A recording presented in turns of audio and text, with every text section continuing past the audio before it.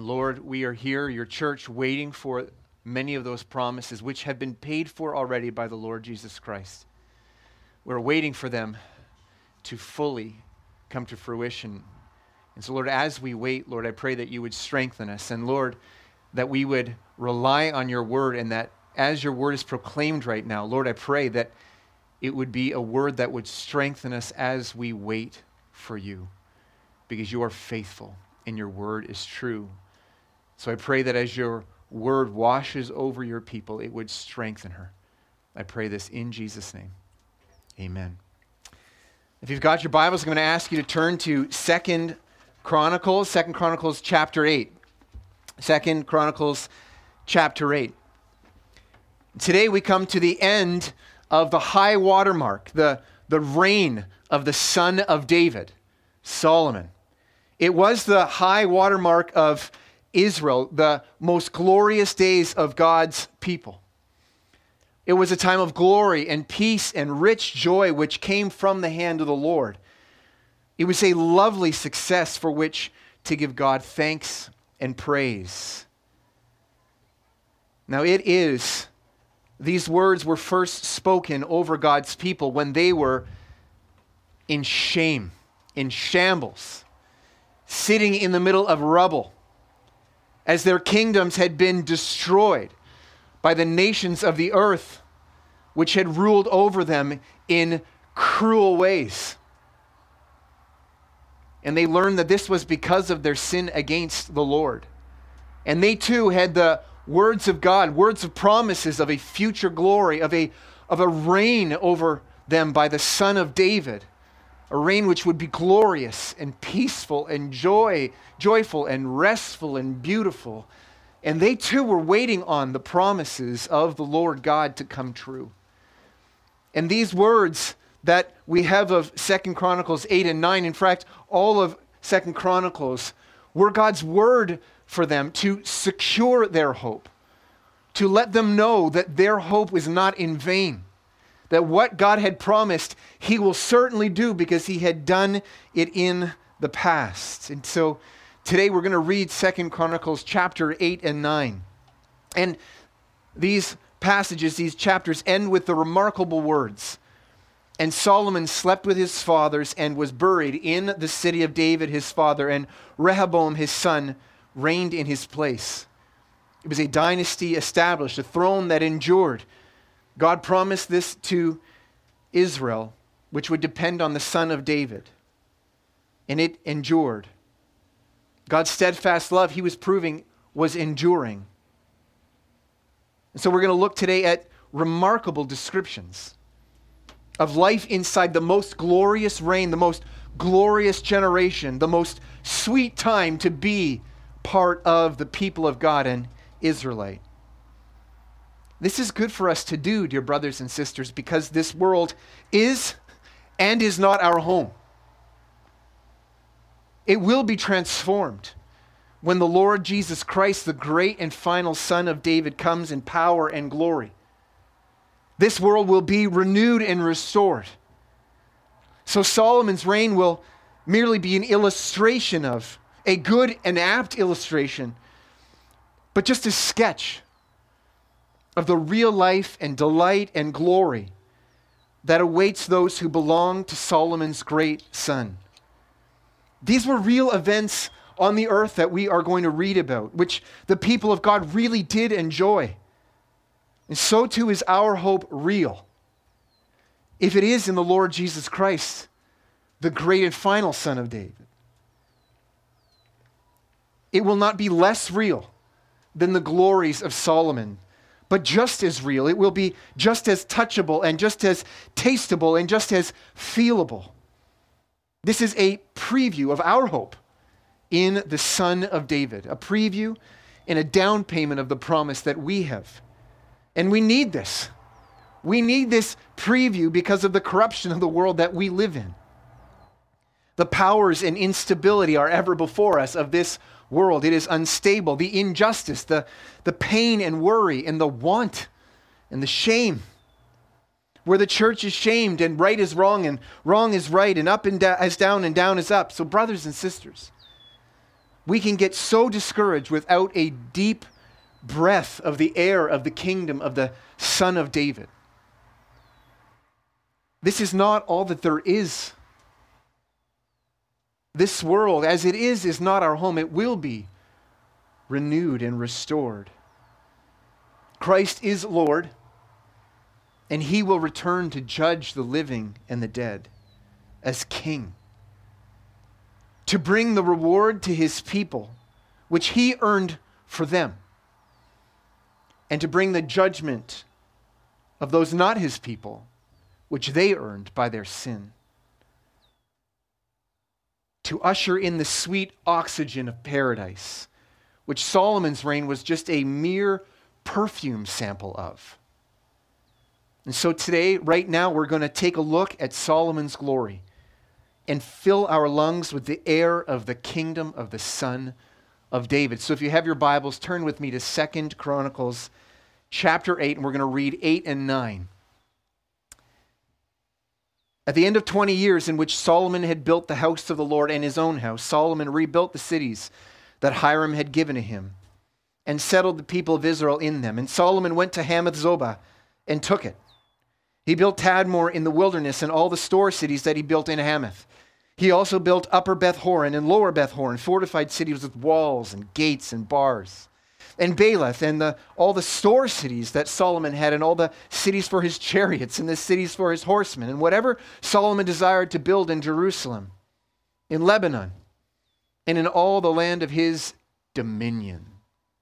All the people who were left of the Hittites, the Amorites, the Perizzites, the Hivites, and the Jebusites who were not of Israel, from their descendants who were left after them in the land, whom the people of Israel had not destroyed. These Solomon drafted as forced labor, and so they are to this day. But of the people of Israel, Solomon made no slaves for his work. They were soldiers and his officers, the commanders of his chariots and his horsemen. And these were chief officers of King Solomon, 250 who exercised authority over the people. Solomon brought Pharaoh's daughter up from the city of David to the house that he had built for her. For he said, "My wife shall not live in the house of David, king of Israel, for the places to which the ark of the Lord has come are holy." Then Solomon offered up burnt offerings to the Lord on the altar of the Lord, that he had built before the vestibule, as the duty of each day required, offering according to the commandment of Moses for the Sabbaths, the new moons, and the 3 annual feasts, the feast of unleavened bread, the feast of weeks, the feast of booths. According to the ruling of David his father, he appointed the divisions of the priests for their service and the Levites for their offices and praise and ministry before the priests as the duty of each day required, and the gatekeepers in their divisions at each gate, for so David the man of God had commanded. And they did not turn aside from what the king had commanded, and the priests and Levites concerning any matter concerning the treasuries. Thus was accomplished all the work of Solomon from the day the foundation of the house of the Lord was laid until it was finished. So the house of the Lord was completed. Then Solomon went to Ezion-Geber and Eloth on the shore of the sea in the land of Edom, and Hiram sent to him by the hand of his servants ships and servants familiar with the sea. And they went to Ophir together with the servants of Solomon and brought from there 450 talents, 75 pounds, of gold and brought it to King Solomon. Sorry, each talent is 75 pounds. 450 of those. Now, when the Queen of Sheba heard of the fame of Solomon, she came to Jerusalem to test him with hard questions, having a very great retinue and camels bearing spices and very much gold and precious stones. And when she came to Solomon, she told him all that was on her mind. And Solomon answered all her questions. There was nothing hidden from Solomon that he could not explain to her. And when the Queen of Sheba had seen the wisdom of Solomon, the house that he had built, the food of his table, the seating of his officials, and the attendance of his servants and their clothing, his cupbearers and their clothing, and his burnt offerings that he offered at the house of the Lord, there was no more breath in her. And she said to the king, "The report was true that I had heard in my own land of your words and of your wisdom, but I did not believe the report until I came and my own eyes had seen it. And behold, half the greatness of your wisdom was not told to me. You surpass the report that I heard. Happy are your wives. Happy are these your servants who continually stand before you and hear your wisdom. Blessed be the Lord your God who has delighted in you and set you on his throne as king for the Lord your God. Because your God loved Israel and would establish them forever. He has made you king over them, that you may execute justice and righteousness. Then she gave the king 120 talents of gold and a very great quantity of spices and precious stones. There were no spices such as those that the Queen of Sheba gave to King Solomon. Moreover, the servants of Hiram and the servants of Solomon who brought gold from Ophir brought algum wood and precious stones, and the king made from the algum wood supports for the house of the Lord and for the king's house. Lyres also, and harps for the singers. There never was seen like them before in the land of Judah.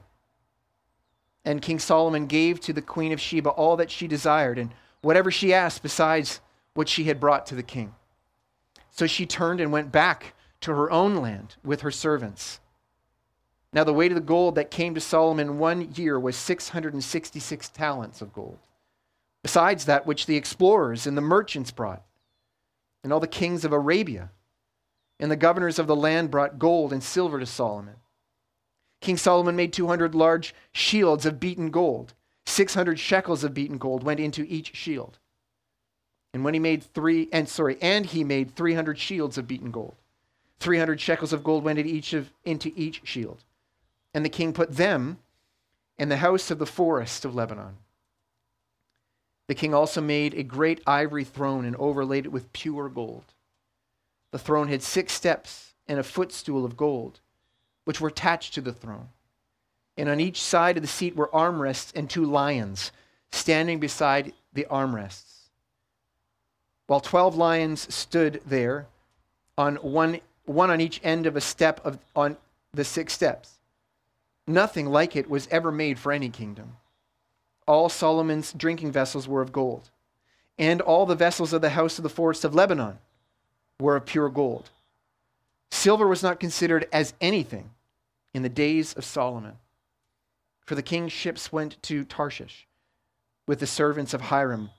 Once every 3 years, the ships of Tarshish used to come bringing gold, silver, ivory, apes, and peacocks. Thus King Solomon excelled all the kings of the earth in riches and in wisdom. And all the kings of the earth sought the presence of Solomon to hear his wisdom, which God had put into his mind. Every one of them brought his present, articles of silver and of gold, garments, myrrh, spices, horses, and mules, so much year by year. And Solomon had 4,000 stalls for horses and chariots, 12,000 horsemen whom he stationed in the chariot cities and with the king in Jerusalem. And he ruled over all the kings from the Euphrates to the land of the Philistines and to the border of Egypt. And the king made silver as common in Jerusalem as stone. And he made cedar as plentiful as the sycamore of Shephelah. And horses were imported for Solomon from Egypt and from all lands. Now the rest of the acts of Solomon from first to last, are they not written in the history of Nathan the prophet, and in the prophecy of Ahijah the Silonite, and in the visions of Iddo the seer considering Jeroboam the son of Nebat? Solomon reigned in Jerusalem over all Israel 40 years. And Solomon slept with his fathers and was buried in the city of David his father. And Rehoboam his son reigned in his place. Thus far the word of the Lord. Our first point is this: the last and great son of David perfects and fulfills what the first accomplished. The last and great son of David perfects and fulfills what the first accomplished. What we want to see here first is that Solomon here is the covenant head of Israel. Solomon was the head of Israel to represent them to God. By his actions, Israel is going to rise or fall. And so it is with the final son of David, the Lord Jesus Christ. God would use Christ's wisdom and righteousness to secure the glory and hope and joy and peace of his people. And so like Israel's eyes in the chronicler's words are need to be focused on the son of David for their rising of their future kingdom. Our eyes are not to be focused on ourselves. Not how well we can keep the word of God, not what kind of a kingdom we could establish, but on what kingdom the son of David would establish. All these things came from God through the reign of Solomon, the son of David, and the chronicler wants them to know this. And so our hope, brothers and sisters, is not that we reign. Not that we could do a better job or as good of a job as Solomon. We're not trying to repeat Solomon's success by repeating Solomon's reign. We can't do that. Our hope is not that we reign.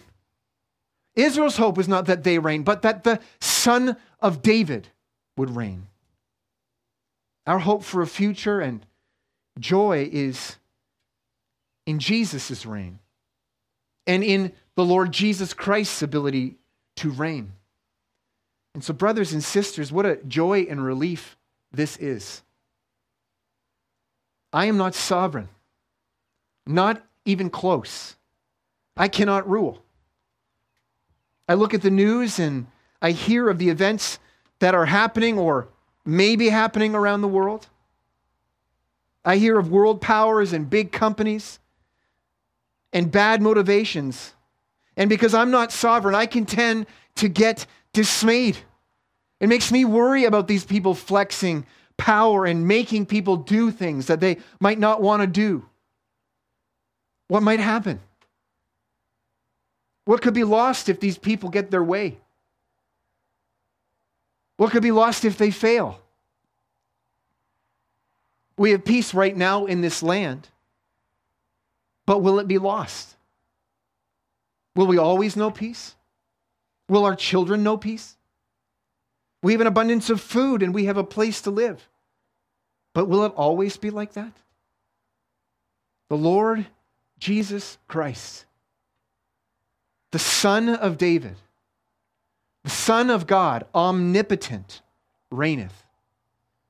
As Solomon's reign began with a dismissal of honor and glory in favor of wisdom and the good of his people, but then exploded into glory and honor, so too will the reign of the Lord Jesus Christ. But unlike Solomon's, his kingdom will reign forever and ever and ever. I wonder if you noticed how the Queen of Sheba referred to Solomon's throne. In verse 9 of chapter 8, it says, "Blessed be the Lord your God, who has delighted in you and set you on his throne as king for the Lord your God. Because your God loved Israel and would establish them forever, he has made you king over them that you may execute justice and righteousness." So the question is asked, does Solomon reign on David's throne or on God's throne? And the answer is yes, both. There would one day be a king from the line of David who would not only be a son of David, but also be the son of God as well. God's eternal son. God the Son who would one day take on human flesh. He would join the family of men. He would join the household of David to fulfill what Solomon and all the sons of David were unable to do fully. Solomon was the high watermark. Nobody got that high in terms of the son of David, the sons of David. But the Lord Jesus Christ would fulfill what they did in part. And I wonder if you noted the gifts that were brought by these foreign dignitaries, the nations, to the son of David. Did you notice gold was brought? Did you notice myrrh was brought and other spices? In Matthew's gospel, when we read of the birth of Christ, Matthew is screaming at us. He's very jealous to draw our attention to what happened with Hiram, king of Tyre, and all these nations, and the Queen of Sheba being brought these treasures, gold and frankincense and myrrh being brought to the son of David to show that he doesn't just reign over Israel, he reigns to the ends of the earth. This is the son of David now that we draw our attention to. When we think of the most glorious reign of a son of David, no longer, Matthew says, by drawing our attention to these wise men from the east in their visit, he's saying no longer look to Solomon, the son of David, as the most great and glorious son of David. You now look to the Lord Jesus Christ, born in Bethlehem to Joseph and Mary. The son born to Joseph, son of David, is the son to end all sons of David. And so the glory of Solomon, which drew people from other nations because of the immense, the amount of wisdom and glory, this would be a mere taste of the glory of this son of David.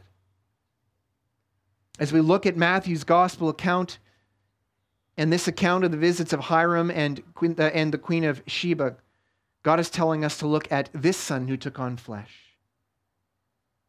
to take up that mantle of responsibility to represent the people before God, to stand in their place, to obey the law on behalf of them, so that by the success of his righteousness, if he would have any, his whole people would be blessed. But death will not end Jesus' reign. Church, this is your Messiah, your Son of David. If you repent of sin and entrust yourself to his reign and his care and his salvation. That brings us to our second point, is that the Son of David's reign reaches the nations. The Son of David's reign reaches the nations. So the Son of David, Solomon, he's king of Israel. He was the heir to David's throne, the king reigning on the throne of Israel. Not the thrones of the Philistines or the people of Sheba or the people of Tyre. No, those false gods were not gods. They were merely statues. And Solomon did not fulfill the prophecies of those nations. No, he was the fulfillment of the prophecies made to the God of Noah, the God of Abraham, the God of Isaac, the God of Jacob, the God of Moses, the God of David. That God is the God who created the heavens and the earth, and he is the God of Israel. Solomon was the king of that people who belonged to God, but I wonder, though he is the king of that people, his reign reaches the nations. It doesn't stop at the border. The king of Tyre, good old Hiram, the Queen of Sheba, perhaps of the land that is currently Yemen, dignitaries, sovereigns, monarchs, coming under the blessing of the Son of David. The Queen of Sheba hears of his fame, which has reached very far into her land, and she comes to see if it were true. She comes to be blessed by his wisdom and delight. And to her delight, she sees that it is more glorious and more beautiful than she had heard. She is breathless. She brings in treasure. And as she's bringing treasure from her nation, she's showing deference to the Son of David. I may be queen, but you're the king of queens. And she essentially bows to him by giving these gifts. And I wonder if you notice that she gains as a result of her visit. You notice? She becomes more rich because of her visit, even though she brings great treasure to the Son of David. Anything she desired, she received out of the greatness of the Son of David. Solomon and Hiram, king of Tyre, they worked together in merchant seafaring, sending treasures into the far reaches of the world and coming back with treasures unique to those lands. Apes and algamwood and peacocks, things distinct that were not known in Israel, but now they're coming in. The glories of those kingdoms are now being brought into the land of Israel. Solomon's throne is for the good of Israel. His reign is to provide justice and righteousness and even beauty. See how glorious his throne is, but it is for the good of his people. His throne is this judgment seat that he would reign in righteousness over his people. It was a blessing to Israel because it extended into the nations. The kings of Arabia brought gold to the Son of David, showing deference and obeisance to him.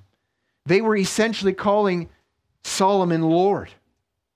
We are lords, but you are Lord of lords.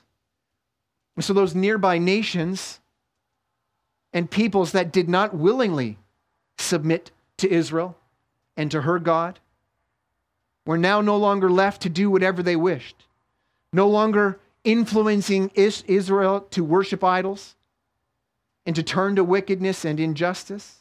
These people were made, forced to bring God's promises to fruition. These people were made to accomplish the work of the Son of David. Whether they liked it or not, they worked for his purposes. All the peoples of the world were under the sovereignty of the Son of David to accomplish God's will and to fulfill promises that he had made to his covenant people. There was no viable opposition to the Son of David. Now, I wonder if you realize what sweet words that would have been to the people of Israel just returned from exile, hearing of their previous glories. To hear of the former glory of Israel. Because now, as they heard these words, they were a byword. They were an insult. It was a shame to the nations around them. They were mocked and they were under great threat. They were the ones paying tribute to foreign kings. And the Lord was promising them a future glory which would exceed even Solomon's glory. And God is promising them, he's demonstrating, I've done this before, I can do it again.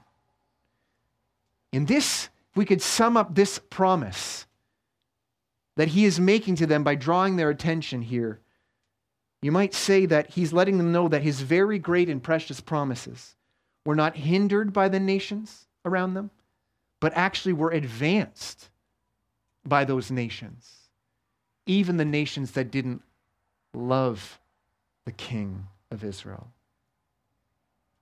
God would use the reign of the Son of David to bless those nations that would submit to his reign. So, brothers and sisters, this is not just a sweet word to the returned exiles in Israel. This is also a sweet word to us, a needed word to a people experiencing shame and pain and uncertainty, living in a world that often feels like shifting and sinking sand. We too are the people of the Messiah. We too are the people of the Son of David, whose reign over and for his people isn't hindered by any powers or any rulers of any nations. It's not hindered by the rulers of our own pagan nation, nor the pagan nation to the south of us, or to the east, or to the west, not pagan nations far off, not near rulers, not far rulers. The Lord God who took on flesh to become the Son of David, he reigns omnipotent, all-powerful. He also builds a temple and a people. This is his church, those bought with his own blood, and he does this from the nations. In Matthew chapter 12, Jesus is talking about his power over Satan. This is what he says in Matthew 12:29. How can someone enter a strong man's house and plunder his goods unless he first binds the strong man? Then indeed he may plunder his house. Brothers and sisters, the strong man in that little parable is Satan, who has lived in the past as though he were the king of the kings of the earth. And we see that the Lord Jesus Christ, through his earthly ministry, he demonstrated authority over Satan. He crushed him. He made a fool of Satan. And with just his words, the demons fled. And his ministry has put Satan in a merciless place, powerless. And now Jesus plunders the nations, plunders them, taking treasure out of the nations. Why? To build up his kingdom, to build up his temple. Taking treasures from the nations, like the treasures brought from Sheba and Tarshish and Philistia and Arabia, gold and precious jewels. Isaiah as well. He's going to talk about the reign of the future Son of David and how he's going to take treasure from the nations. Isaiah chapter 60, verse 1. Arise, shine, for your light is come, and the glory of the Lord has risen upon you. For behold, darkness shall cover the earth, and thick darkness for the peoples, the nations. But the Lord will arise upon you, and his glory will be seen upon you, and nations shall come to your light, and the kings to the brightness of your rising. Lift up your eyes all around and see, and they all gather together. They come to you. Your sons shall come from afar, and your daughters shall be carried on the hip. Then you shall see and be radiant. Your heart shall thrill and exult, because of the abundance of the sea shall be returned to you, and the wealth of the nations shall come to you. A multitude of camels shall come to you, the young camels of Midian and Ephah. All those from Sheba shall come. They shall bring gold and frankincense, and shall bring good news, the praises of the Lord. All the flocks of Kedar shall be gathered to you. The rams of Nebaioth shall minister to you, and they shall come up with acceptance on my altar, and I will beautify my house. Now, what is the treasure? The precious gold and gems, the treasures of the nations with which Jesus, the great Son of David, beautifies his temple. Ephesians chapter 2, verse 19 is going to tell us. So then you are no longer strangers and aliens, talking to the nations, but you are fellow citizens and saints and members of the household of God, built on the foundation of the apostles and prophets, Christ Jesus himself being the cornerstone, in whom the whole structure, being joined together, grows into a holy temple in the Lord. In him, you also are being built together into a dwelling place for God by the Spirit.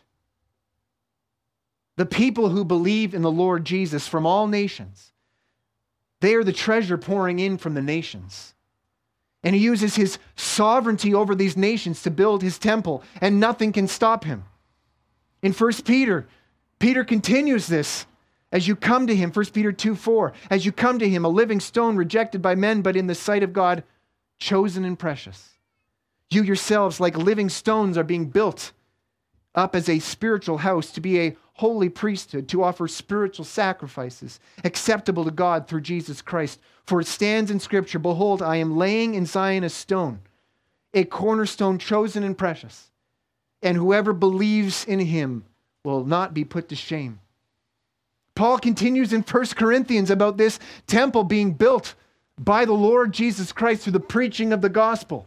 He too is going to talk about gold and precious gems.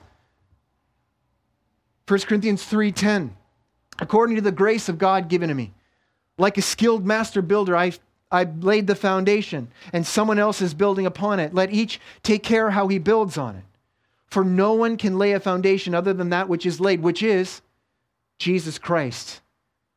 Now, if anyone builds on the foundation with gold, silver, precious stones, wood, hay, or straw, each one's work will become manifest, for the day will disclose it, because it will be revealed by fire, and the fire that tests what sort of work each one has done.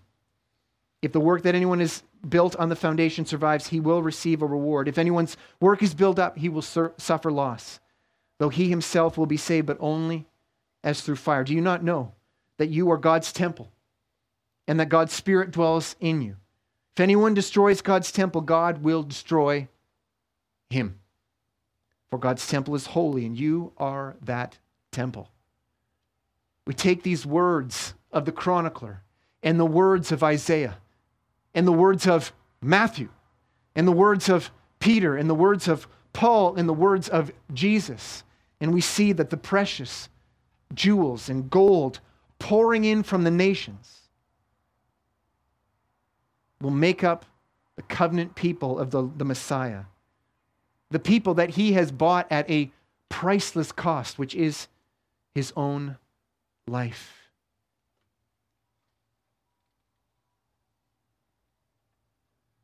Hiram, king of Tyre, was blessed by the son of David's reign, but he talked about Israel's God as your God, as Solomon's God.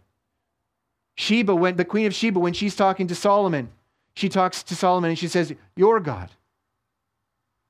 Not so those treasures coming in from the nations through the reign of the Lord Jesus Christ.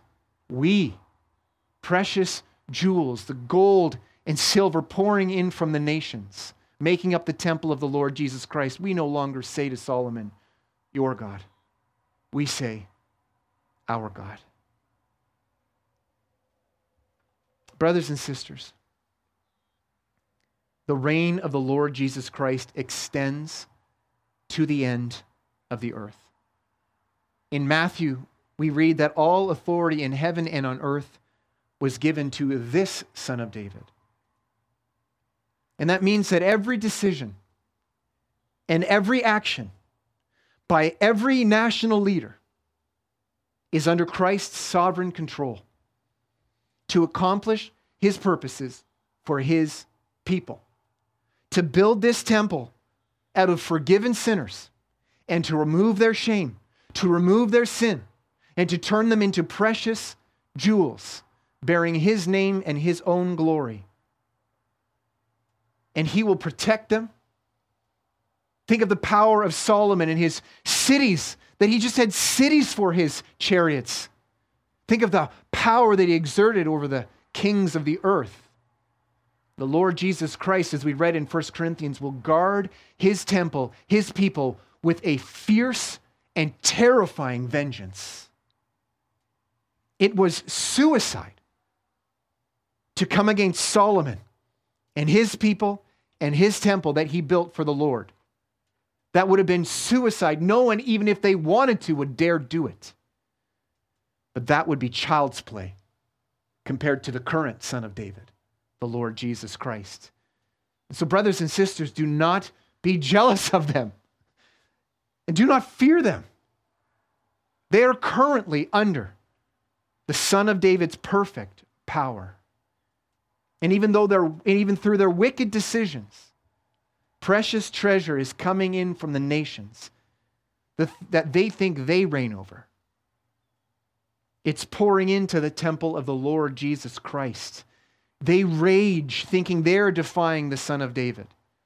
But he laughs at them. And when he comes in glory, they will be put to shame and open destruction. But Christ's bride, now living in shame, his beloved people, will share in a glory and splendor which will make Solomon's look like a trinket.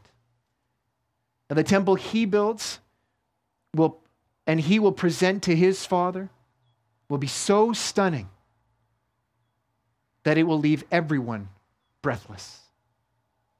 And the church, the sinners redeemed by his blood, none of them deserving, they will weep tears of joy and rejoice that he has made out of them wicked, vile sinners. He has made it of something so glorious and so beautiful that it will make everyone breathless. And you, dear brothers and sisters, aware of the wickedness that your sin is toward the Lord, and of your unworthiness, you need to know that you are that temple. And he is your king, and your brother, and your head. We need to meditate and delight on the fact that he is King of kings and he is Lord of lords. Not just because he deserves that praise, but we need to give him that praise because it is food for our souls. His reign is for the glory of God and the good of his people. Remember, it is because the Lord loves his people that he makes the Son of David the King of kings.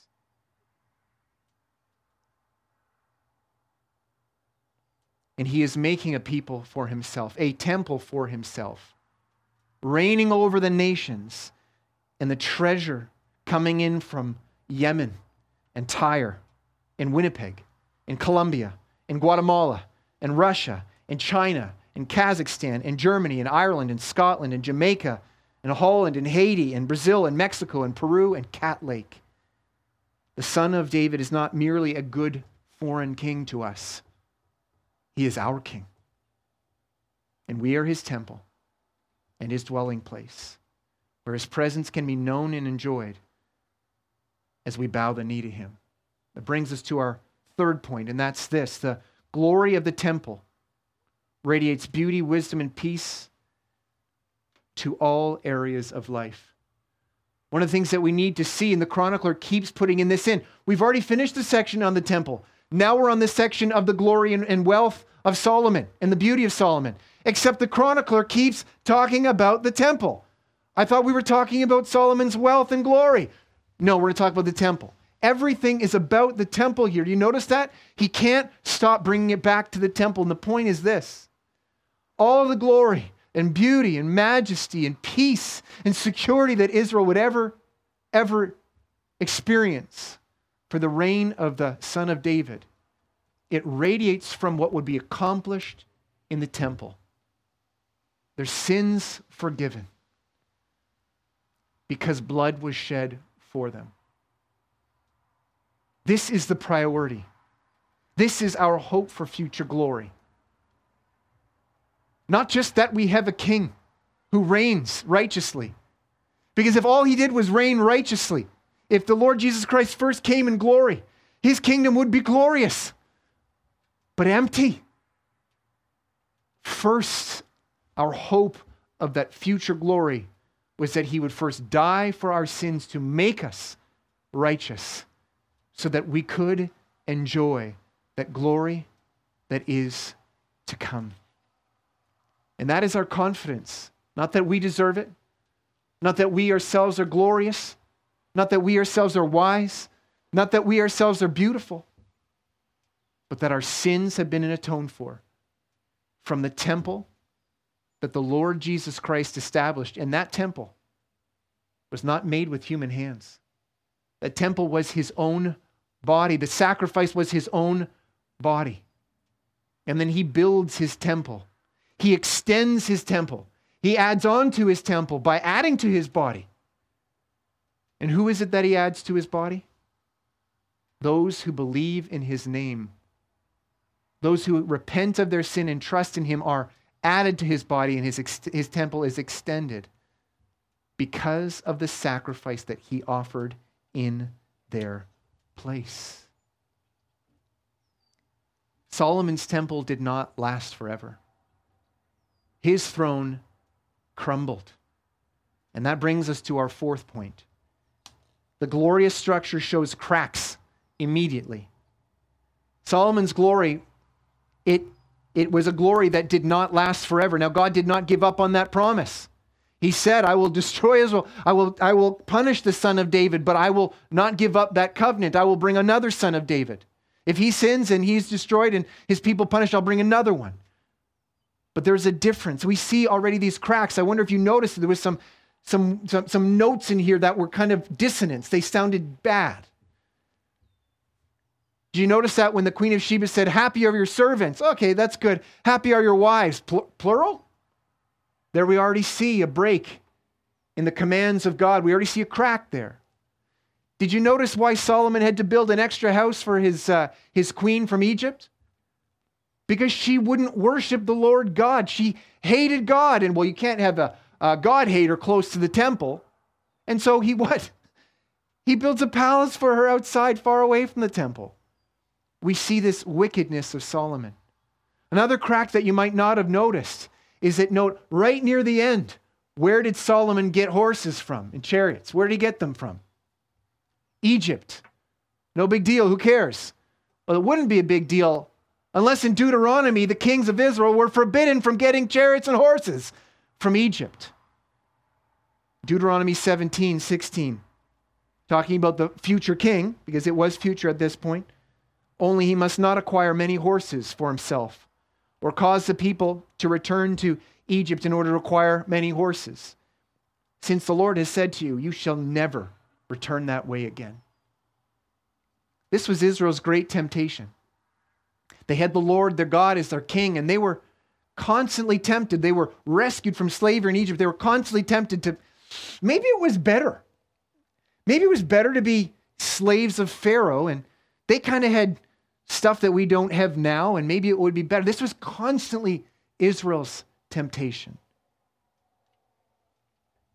And Solomon fell to that temptation. And remember, as their representative, as the king, as that son of David, if he fell, the whole nation would fall with him. But the great Son of David did not fall to temptation. He was offered the kingdoms of the world without suffering, but he refused. Dear brothers and sisters, our future, the reign of the Lord Jesus Christ, had no cracks, no sin, no shadow of turning anywhere in it, because in addition to being the Son of David, he was also the Son of God. And that means our future rests secure, not because we have no sin, but because he had no sin. The grass withers, the flowers fail, the nations rise and the nations fall. Kings of the earth rage and they beat their chests. The billionaires chuckle on their super yachts, which will soon rot and rust and find themselves in ship graveyards, if not at the bottom of the sea. Your house will crumble if it isn't already. Your bank accounts and investments will not preserve your life. Your beauty will fail. Your country will eventually fall to another foreign country. But we are citizens of a greater kingdom. And there are no cracks in that kingdom that can be exposed by pressure, being taken advantage of. And our King will reign forever and ever.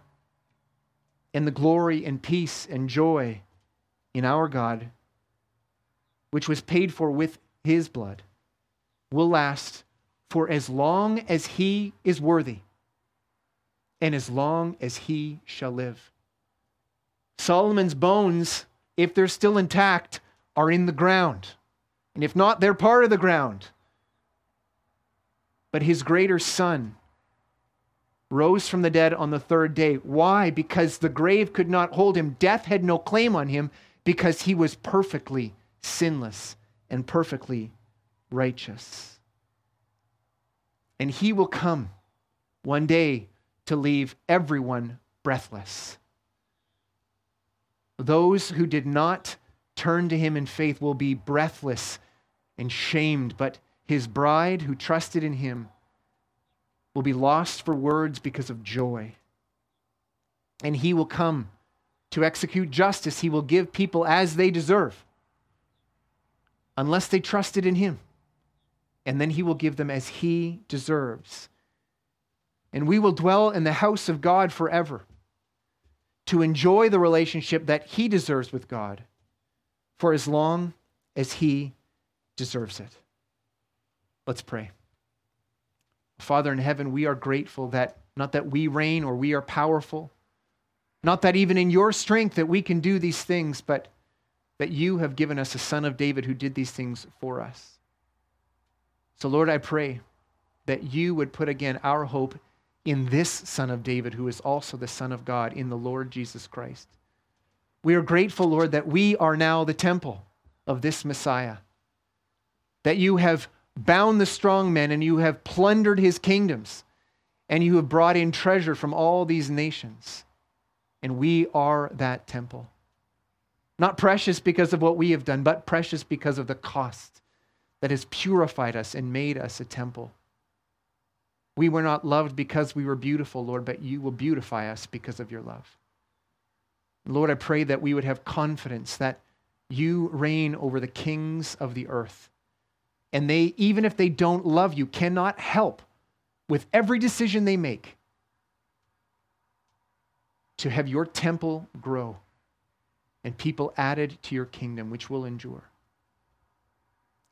Lord, we are grateful that your steadfast love endures forever, and that our Son of David lives to reign forever. We pray that you do these things and shape our confidence. We pray this in Jesus' name. Amen.